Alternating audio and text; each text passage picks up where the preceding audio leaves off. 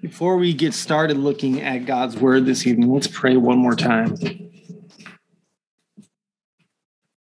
Father, we come before you this evening now, and we've come to the point where we are asking you to speak to us, Lord, from your word as you promise. Father, we are so thankful that your speaking through your word is not based on how smart we are, how hard we work at it. While all those things are good, but you speaking through your word is based purely upon you, that you are a communicating God. When we open your word and we read in faith, you speak to us. You shape us. You comfort us. You convict us. You admonish. You exhort. You do a myriad of things, Lord. But it's you who does it. May we never miss that. And so we ask now, Lord, that in a special way this evening, you would communicate to us, Lord. That you would take the truths that are located in this psalm, in these verses, that you would allow us to understand them truly. But then we ask that you would do the secret work of applying it to our hearts where we each need. Father, strengthen me now as I seek to preach your word. Strengthen me, Holy Spirit, that I would be faithful. In Jesus' name, amen. This evening, we're continuing our series in Psalm 51, and we're looking at verses 10, 11, and 12. Last week, we were looking at how David was asking for the pardon of sin. And this week, we're looking at David's ask for purity. So as we look at that, I want to start by having us realize something. Do you realize if God forgave us, but never supplied the holiness needed, we wouldn't get very far? If he simply put us back at a neutral place, we would go into debt once again, the debt of sin. Forgiveness without holiness is not very profitable for us. A pastor once asked some children that were before him, what is holiness? And there was this poor little boy in really tattered clothing, and he jumped up on the pastor's lap and he said, it's to be clean on the inside. And I can't think of a simpler yet better definition. True holiness, true purity is to be made clean on the inside. And so what we're going to see in verses 10 through 12 is that we must not only ask for pardon of sin, but we must also ask for purity of heart. So let me read verses 10 through 12.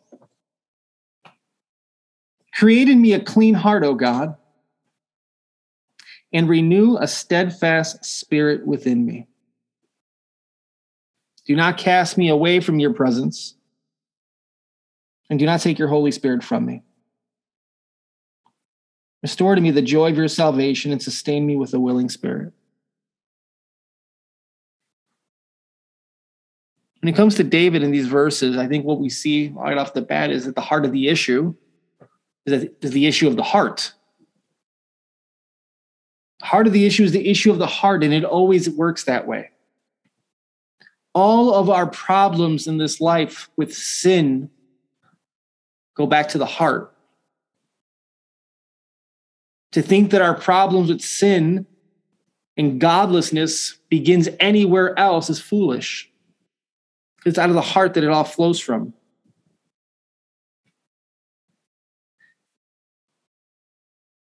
So we saw David appeal to God's character at the beginning of Psalm 51. We saw that he acknowledged his sin, that he asked to be pardoned. Now he's asking for purity. And so he starts verse 10, create in me a clean heart, O God.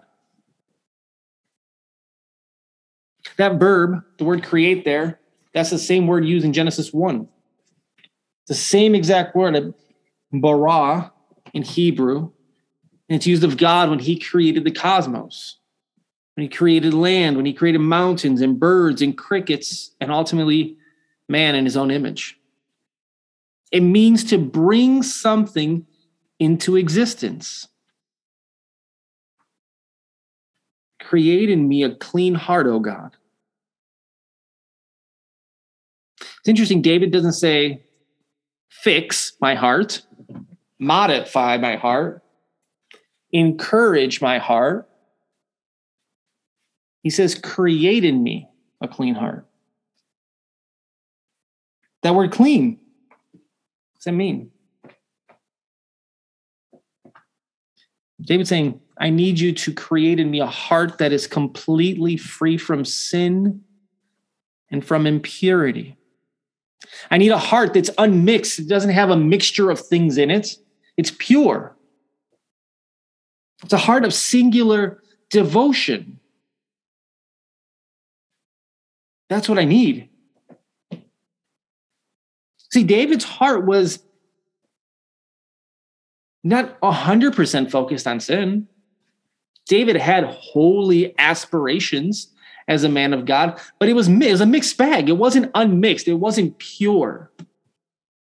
And David is being awakened more and more to this reality. And so he says, create in me a clean heart, a heart that is not mixed, that is pure.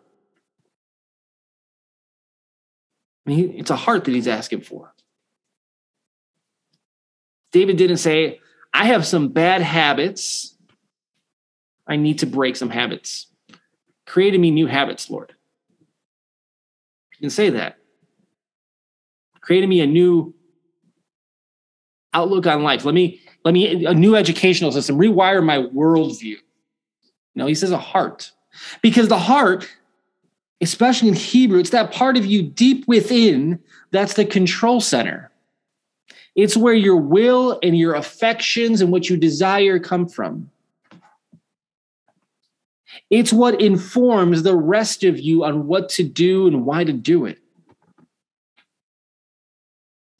David's saying, I need a complete tear down and rebuild within me. Thus far, he's been confessing and repenting of all that stuff, tearing it all down to nothing. But effectively, what David's saying is like, I need you to remake me. I need a clean heart. It's interesting to me that, again, David's asking for God to do all of it. There's no tone of partnership here. He doesn't say, help me have a new heart. He says, I need you to make this thing in its entirety. David understands that what he needs is a miracle. As miraculous as it was that you, Almighty God, brought everything into existence, I need that same kind of creative power and miracle at work in me. Give me a new heart. David recognizes that what he desires, only God can provide. It really is a cry of desperation.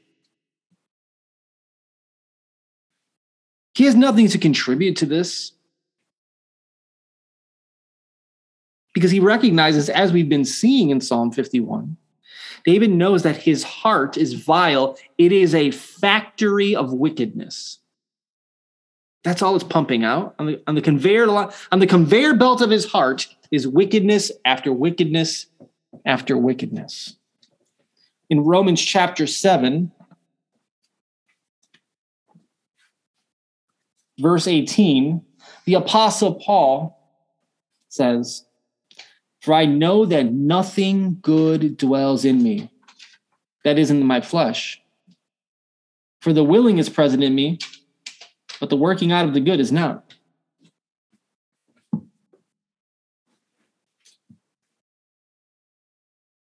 One of the most offensive truths you can tell people in this world is that even when you want to do a good thing, you don't have the power to do it. Let's say you really, truly desired to do a good thing apart from the Lord. You do not have the power to do it. Not the way it ought to be done. See, we only look at the outward action, but again, we're seeing here, creating me a clean heart, O God. The act has to flow from the heart motivations. And so the most noble, virtuous, kind-hearted individual in this world if they do not have a clean heart given to them by God, can do no good, because no good dwells within them. It's a factory of wickedness. And it makes sense if you think about this. We tend to say, well, that's a really good person. That's a nice person. But a person who does really good things, who's very virtuous and seeks the welfare of people and communities and does all of these things that we applaud, if they are doing all of this with no reference point to God, then it's the height of wickedness, because they are taking credit for all that God has enabled them to do by his common grace. David understands, I need a clean heart. I need God to give me a new heart if it's going to be any good. If he's to have any hope in this life moving forward, it's God who must act and God alone.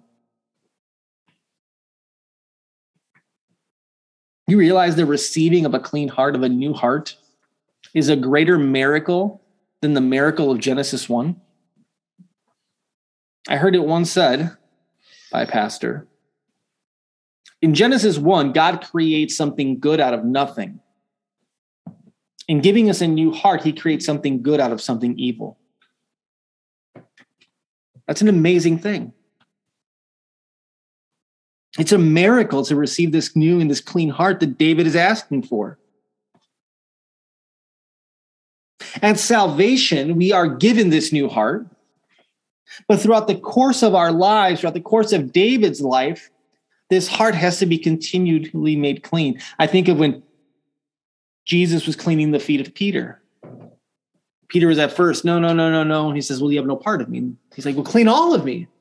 He didn't need all of him clean. He was already born again, but he needed that renewal, that renewing cleansing daily. But this promise of a clean heart is something God had been promising. If we looked at Jeremiah chapter 24,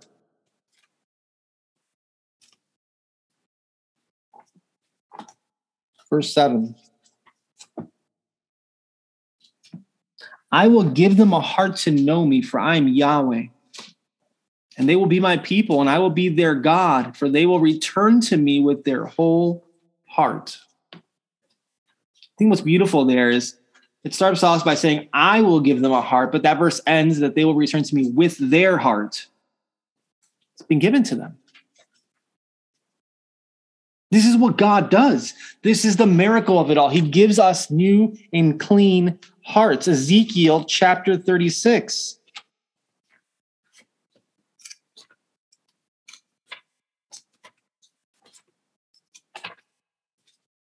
Verses 25 through 27.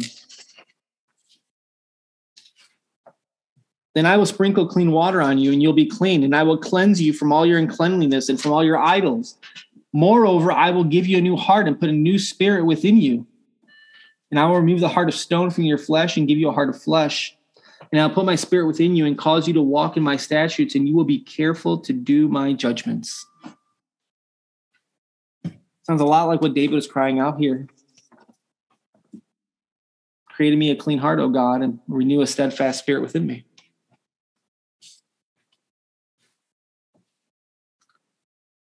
As I was thinking through this a little while ago today, I had to ask the question of myself, and so I put the question before you. Do you know your heart? Are you well acquainted with your heart? It's an important question to ask, because if we do not know if we don't know our hearts at a personal level, we're not going to be able to detect all that's flowing from it. In Proverbs chapter 4, verse 23, reminds us that it is out of the heart that desires and all that flows. Guard your heart with all diligence, for from it flow the springs of life. The heart is powerful. It will dictate. And David recognizes, because I see how powerful a heart is, whether toward righteousness or wickedness, I need you, God, to create in me a clean heart. And then he says, and renew a steadfast spirit within me. Spirit, that part of you that lives forever apart from your body. Sometimes it's called the soul. There's debate there, soul, spirits, but it's that part of you, that eternal part of you. And he's saying, renew it, make it steadfast. I need it to be unshakable. I need it to be determined, resolved, diligent, fully committed with allegiance. When he says renew, I find a word of hope there for us because it reminds us that we tire. We tire.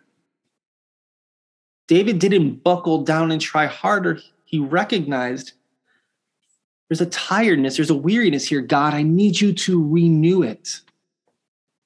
God is not impressed by us trying to just pump the arms a little harder and go a little faster. God is pleased, God is delighted when we stop and we say, I need you, Lord, to do this for me because I can't.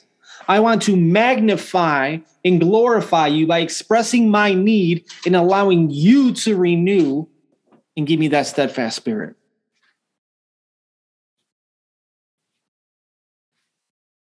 David knows that he's been anything but steadfast on that rooftop. Since that rooftop moment, he's been anything but steadfast in his pursuit of holiness, in his pursuit of a clean heart. He hasn't been spiritually steadfast. He's been spiritually lazy. It started, you picked it up, right? That narrative. At the time when kings go to war, David stayed back.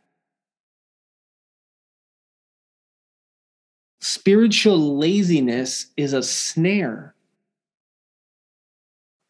We have to be praying for God by the Holy Spirit to renew a spirit of steadfast vigilance, determination in us toward holiness.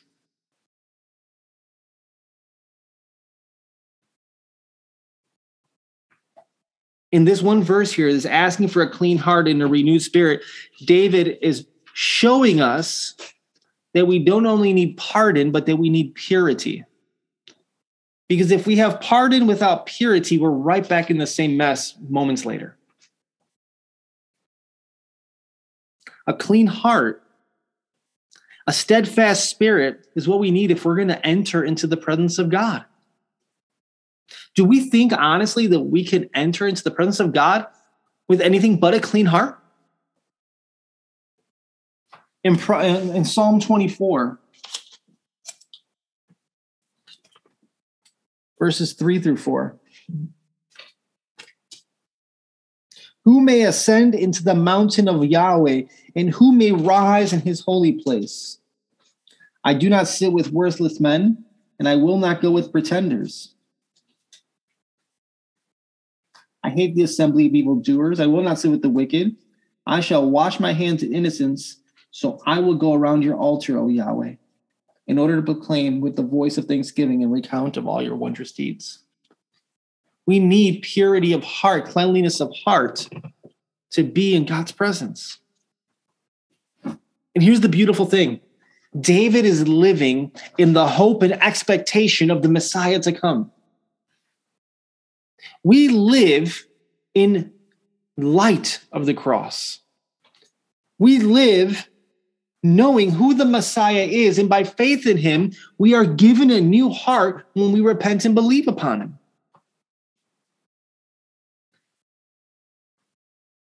And so this cry for a clean heart, in one sense, we already have it. God has given us a heart of flesh, not a heart of stone. Yeah, we muck it up and we get dirty with sin, but he is faithful. If we can, 1 John 1:9, if we confess our sins, he is faithful and just to forgive us our sins and cleanse us from all unrighteousness. He'll make us clean. So create in me a clean heart, O God, and renew a steadfast spirit within me. That should be part of the everyday prayer rhythm of the believer.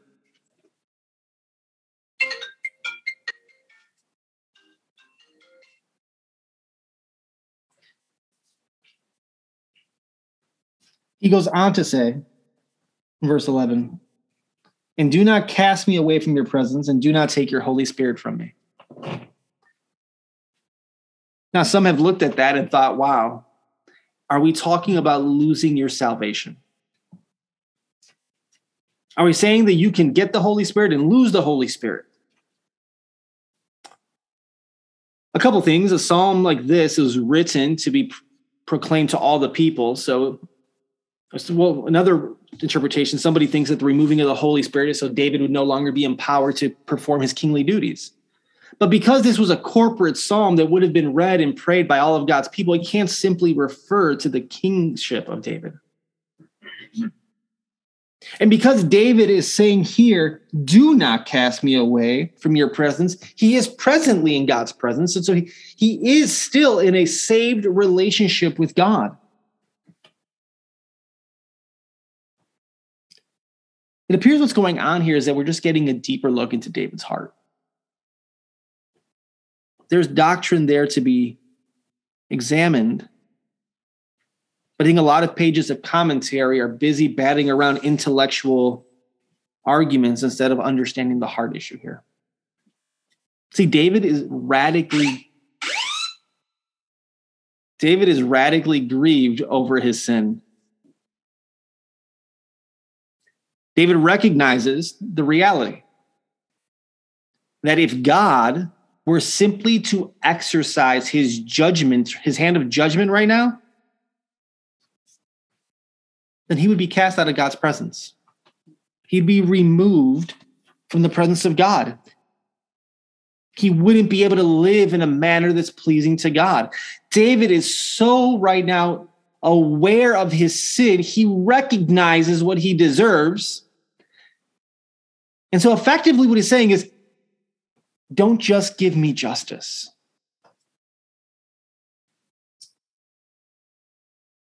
Give me a grace that'll purify me.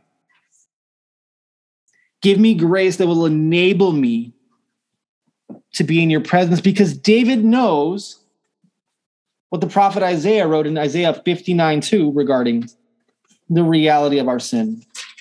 Isaiah 59:2, but your iniquities have made a separation between you and your God, and your sins have hidden his face from you so that he does not hear. Isaiah 59:2.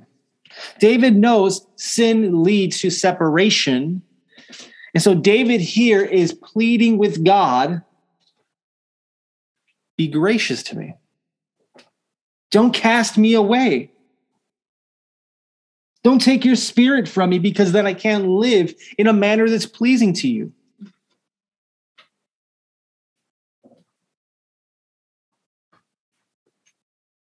The question I have, I had to ask myself, and so again, I like to put questions before us. Have you ever been so broken by your sin that you were left thinking, I don't know how God can love me right now? I don't know how God isn't just going to be done with me and remove me from his presence. Have you ever been so broken by your sin in that manner? Not because of how it affected other people, not because of consequences, but simply because your eyes were open to who God is. Your eyes were open to the sin within, and you were just devastated, wondering, how can he love me? How does he not just cast me away into darkness?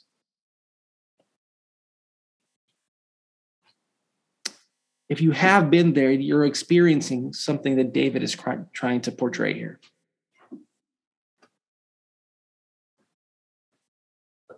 But again, we live on the other side of the cross of the Lord Jesus Christ.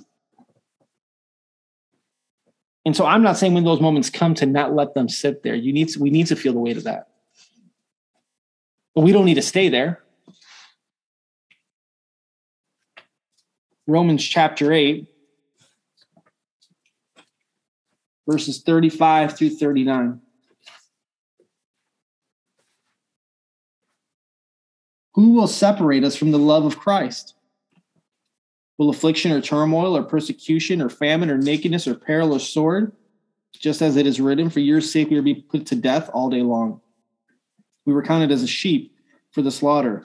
But all these things we overwhelmingly conquer through whom he loved us. For I am convinced that neither death, nor life, nor angels, nor rulers, nor things present, nor things to come, nor powers, nor height, nor depth, nor any other created thing will be able to separate us from the love of God, which is in Christ Jesus our Lord. The thing that David rightly feared, the thing that we should rightly fear, doesn't need to paralyze us when we understand what God has done for us in his Son. But we're not going to value that truth in Romans 8 if we aren't genuinely first broken by the weight of the sin in light of the holiness of God. See, David recognizes, and we need to recognize, that if we don't have the Spirit, we have no spiritual life. Both quantitatively, a quantity of life, meaning eternal, but a quality of life in that it is God-honoring and pleasing.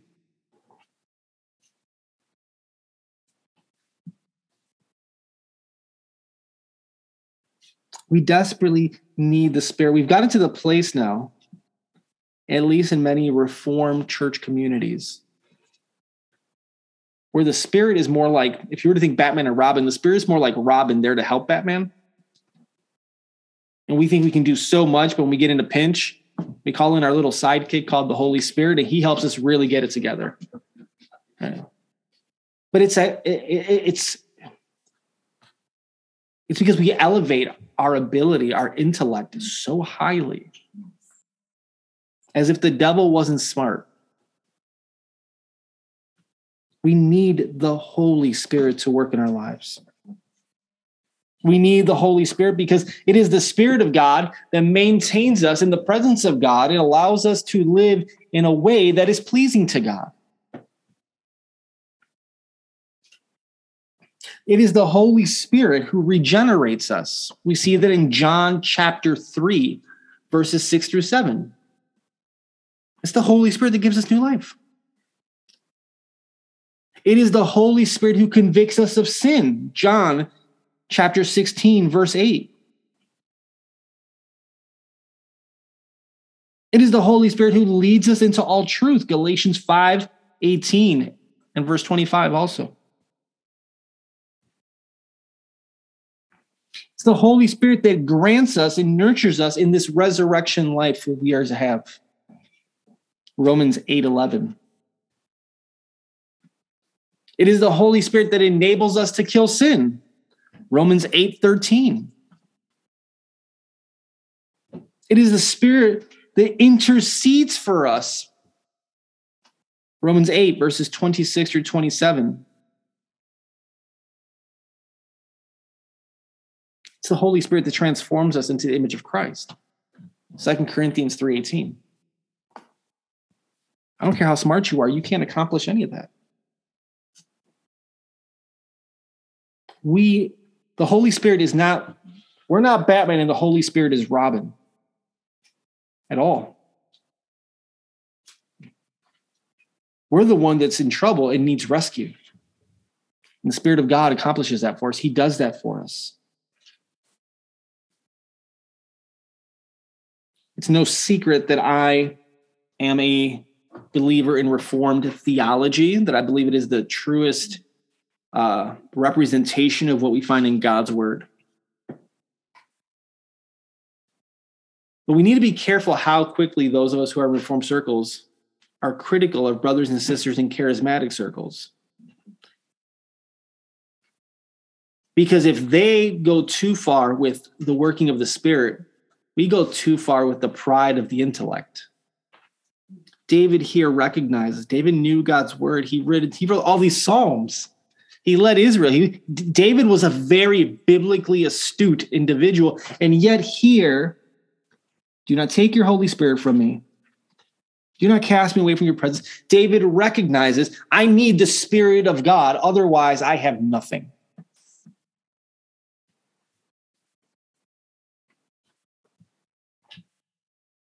Then he goes on in verse 12. Restore to me the joy of your salvation and sustain me with a willing spirit. Sin brings loss. Sin brings loss.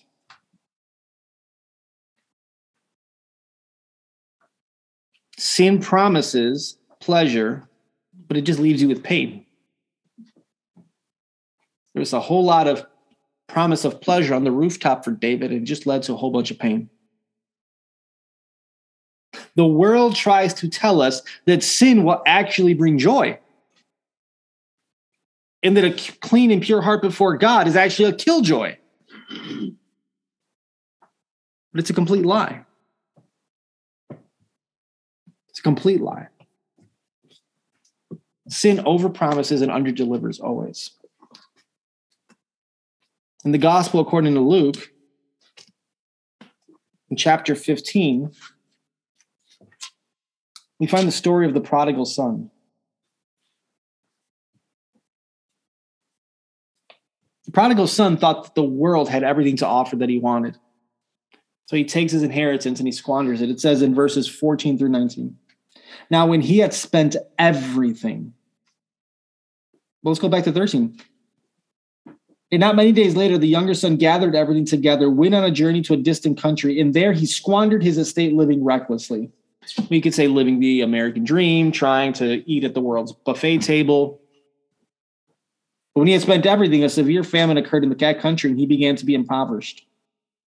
So he went and hired himself out to the citizens of that country, and he sent to the fields to feed swine.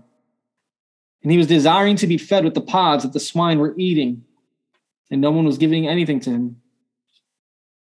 When he came to himself, he said, "How many of my father's hired men have more than enough bread, and I am dying here with hunger?" And he returns home.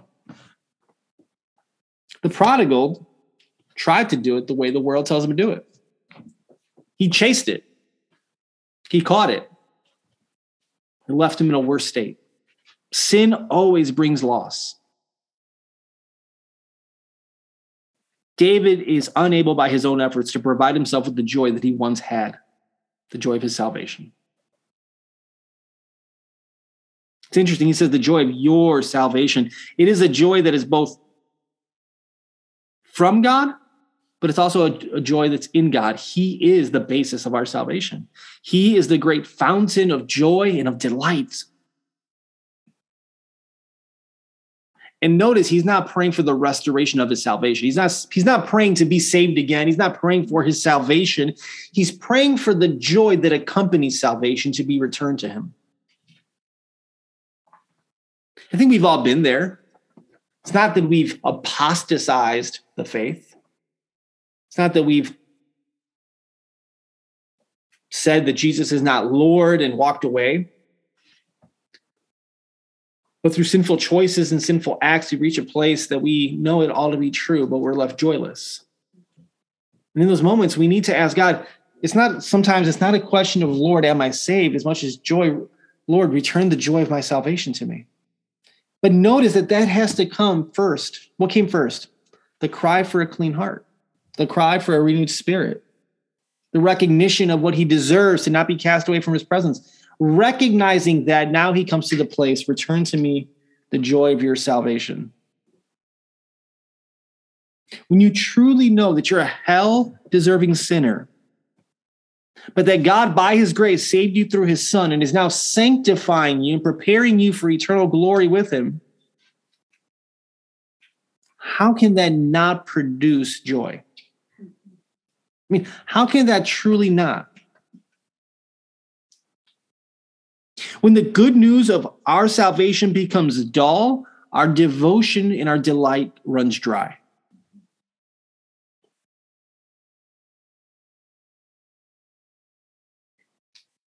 I think, if I'm going to use a little historical creativity here, I would like to think that joy of salvation meant a whole lot more to David moving forward in his life after that point.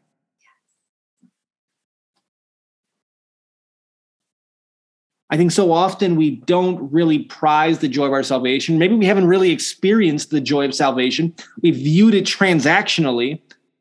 Sin, check. Believe in Jesus, check, check, check. Awesome. I'm saved. Very mechanistic.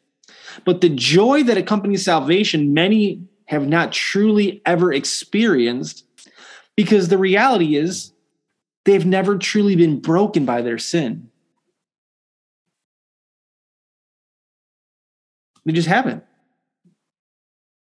And so you can't prize your salvation, delight in your salvation, when you really don't recognize how much you did not deserve it.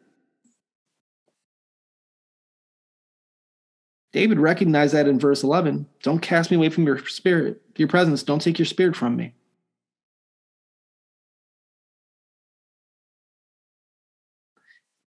We would think, the world would think, that what I'm about to say is crazy. But here's the reality. How do you grow to appreciate the joy of your salvation?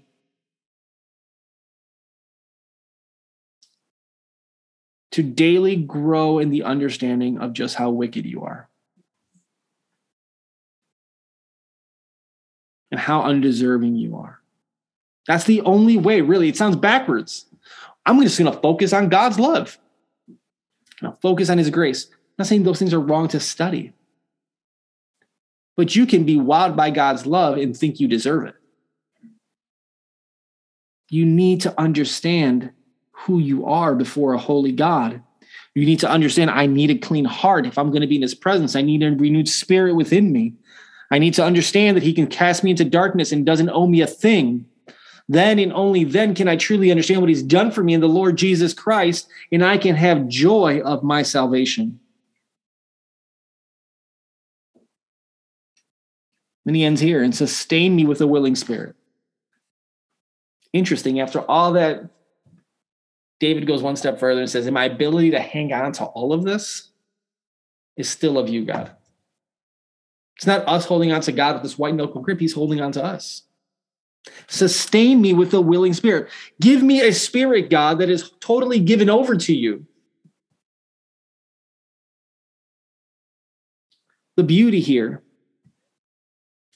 is that our God, Father, Son, Holy Spirit, as David would have cried out as Yahweh, the triune God, he's always willing to help those and sustain those who have a repentant spirit that are seeking purity. We, again, I keep hammering home, we live on this side of the cross. Jesus said, it is finished. Our pardon is fully paid for by grace alone, through faith alone, in Christ alone. But the pursuit of purity, we better be crying out for it. Paul says, work out your salvation with fear and trembling, for it is God who has a work within you. There's a beautiful dynamic here. We cry out, we avail ourselves to the means of grace that God has given us to grow in holiness. And when we do, he will sustain us with a willing spirit. He will give us a clean heart. He will renew a steadfast spirit within us. He will bring it about, but we must cry out and submit to him in all of it.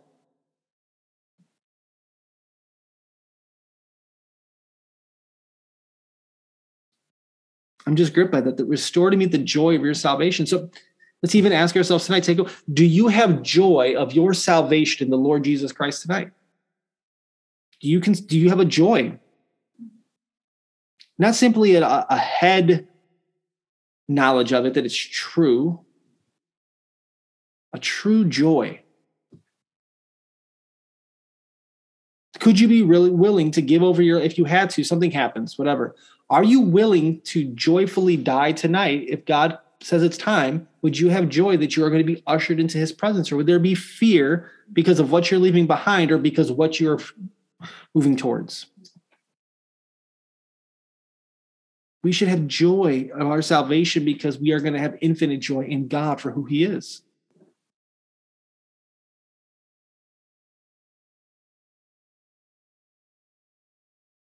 I don't have the joy I wish I had. I want greater joy in the salvation that God has provided in himself for me through Christ. It's so easy to get caught up in spiritual disciplines that don't produce any devotion.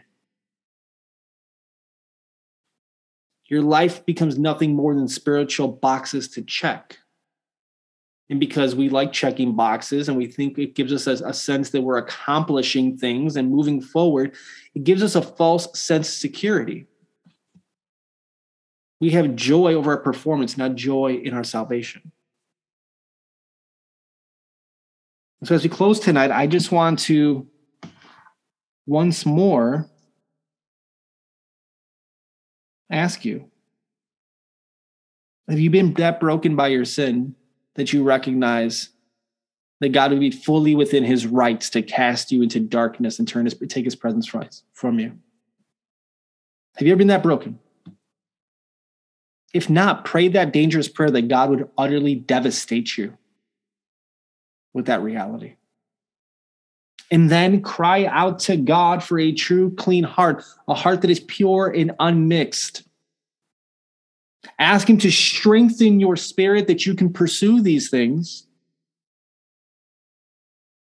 And ask him to give you that joy that is found in him and in what he's done for you, but ultimately for his own glory. And that he's done it through the Lord Jesus Christ. And know that in Christ you stand secure in the midst of all of this. With that, let's pray. Father God, we come before you this evening. And as we continue to not simply rake the leaves of this psalm, but dig deep for the gold and the truth that is in it, you've shown us, Lord, today the reality that we need clean hearts. Father, we need to do business with you. We all do. What David did was horrible, but the reality is Jesus said that, for example, in David's situation, that to look on a woman lustfully is to commit adultery, to hate is to murder. And so even just at the heart level in our thoughts, we're equal to David and at times possibly make him look like a choir boy. And so Psalm 51 is a psalm for us, Lord. And so, Lord, I pray now for myself and on behalf of those here joining us this evening, create in us a clean heart, O God, and renew a steadfast spirit within us. Do not cast us out of your presence or take your Holy Spirit from us. Restore to us the joy of your salvation and sustain us with a willing spirit, Lord. And we know that your promises are yes and amen for those who are in Christ, and that you will accomplish this thing and that you are accomplishing. We thank you that in Christ, by faith, we already have a new heart and that you promise to continuously clean it. That if we confess our sins, that you, God, are faithful and just to forgive us our sins and to cleanse us from all that unrighteousness. That there is no condemnation for those that are in Christ Jesus, and that nothing can separate us from your love in and through Christ. So no more masks, Lord. We don't need them. We're wasting time. Let us be honest before you, Lord. Give us a spirit of honesty. Holy Spirit, convict us that we'd be honest and confess these things and ask for the cleaning that we need, the cleansing that we so desperately need. We thank you, Holy Spirit, that you bring about this cleansing, that you lead us into all truth, that you convict us of sin, and that you are shaping us into the image of Christ for that great and glorious day that we will walk into his kingdom and behold his beauty unveiled. I thank you, Holy Spirit, that you worked in David so long ago and that he put pen to paper and left us this psalm that was inspired by you. And we long for the day, Lord, that all of us will be with you and we won't have to cry out for a clean heart anymore because we'll be glorified in your presence, enjoying you, free from sin. It's in Jesus' name we pray. Amen.